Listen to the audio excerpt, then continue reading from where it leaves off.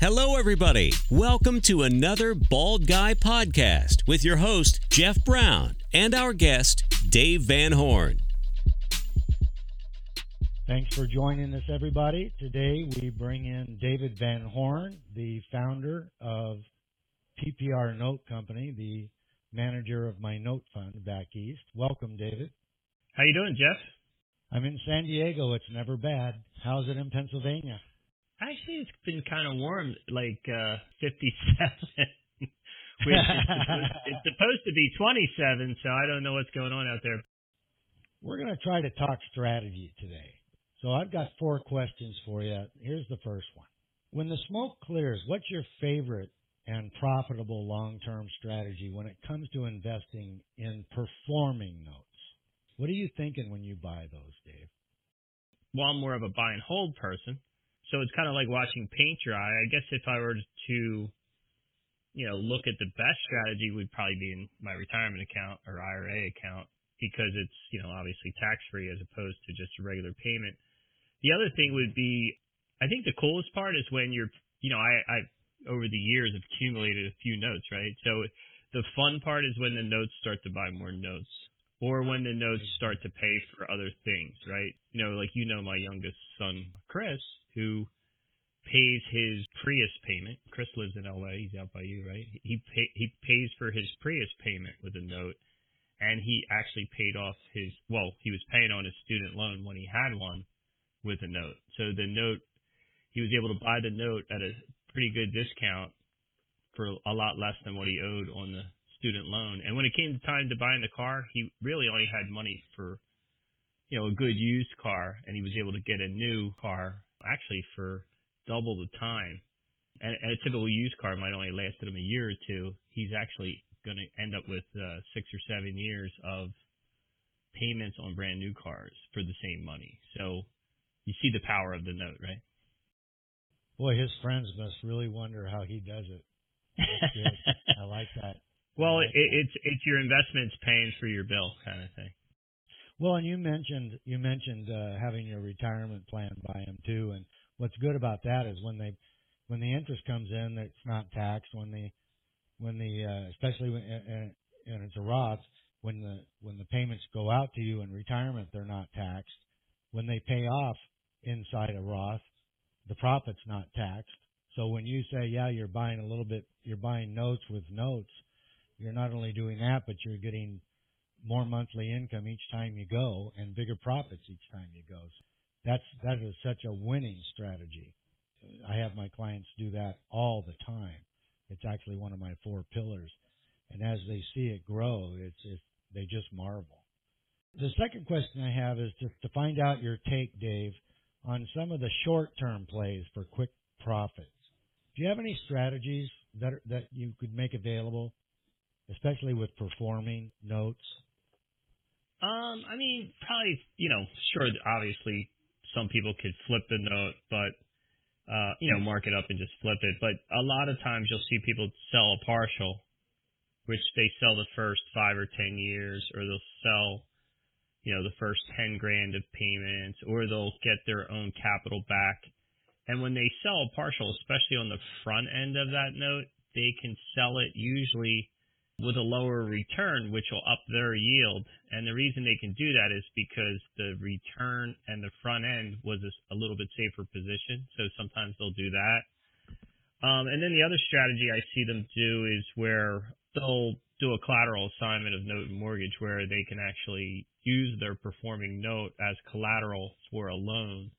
And you can even make money on that spread. So that's where you're like, it's similar to like a car loan where your car is collateral for the loan, with the bank, but you're doing it with a private investor and you can actually secure them to that note. You can do a recording and attach them, down at the county courthouse. You can do a recording of that collateral assignment note and mortgage document.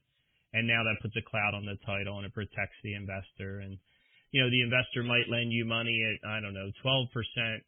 But the borrower might be paying you a little higher return or something like that, and then you can make a spread sometimes and get all your capital back and then go back to market, buy another note, that type of thing. And the cool part about a collateral assignment is it's a loan, so there's no tax.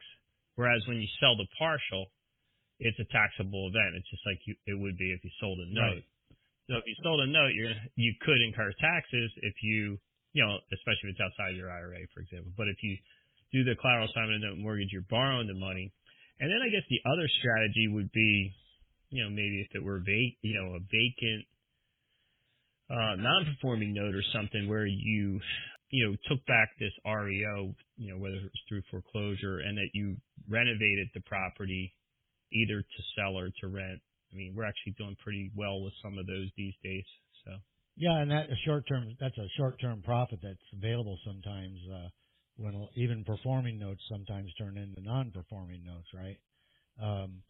And for listeners, the fancy word for borrowing against your note using the note as collateral is called hypothecation, so you can impress your friends with that. You allowed me with the answer to number 2 to segue very easily into the third question, which is to have you address, if you would please, using the purchase of non-performing notes as a way to invest long-term into real estate. Well, I mean, when I think about investing in non-performing notes, well, a lot of times I'm like, what type of note? So if it's a case where I'm long-term into real estate, obviously I'm thinking first mortgages because, a non-performing second, for example, typically you don't end up with the property, whereas in first, very large percentage of the time you do get the property back, especially if they're vacant. So there are a lot of real estate investors who use that strategy to get the properties. And we actually work with some folks right now who in the beginning they were REO buyers, and now they've shifted into being note buyers because they want to get, their goal is to get the properties in certain geographic areas. And it's very common with first mortgages and commercial to do that. So buying the note is another way to eventually end up with the property. And right. It's their strategy because they, like that geographic area, or they like that market, or they have boots on the ground in that market, and they're set up for that. Like the one outfit that we know is in Florida, and they have a big hard money fund, and they're really set up with the troops on the ground to really pretty much do anything down there, So for those guys, it makes a lot of sense to shift from REOs into notes as the REO market kind of dried up a little bit. So. Right, exactly. Now, looking back on 2016, what couple of strategies turned out as to be really standout performers for you? When I think of strategies, I think about what's inside my control is more of what I strategize about than what's outside of my control, right? But it doesn't mean I don't want to be aware of what's happening outside my control, right? So, some things outside my control that we saw in 16 were like, pricing started to increase, real estate value started to increase, interest rates started to increase, even our portfolio value increased, and we also saw an uptick in the number of cash outs we were receiving.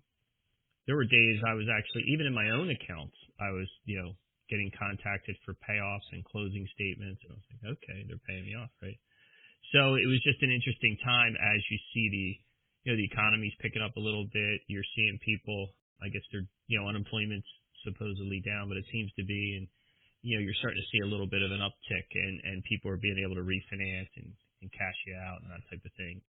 So the things that were really in my control in that regard was, you're seeing the cost of capital because, obviously there's a uptick in pricing. So you have to pay attention to your cost of capital. You have to, and you're also seeing a lot of funds holding more assets. You're seeing that going on as well. And then you're also I think the biggest thing for us that was inside our control, that was a strategy, was really all along the lines of efficiency and timelines.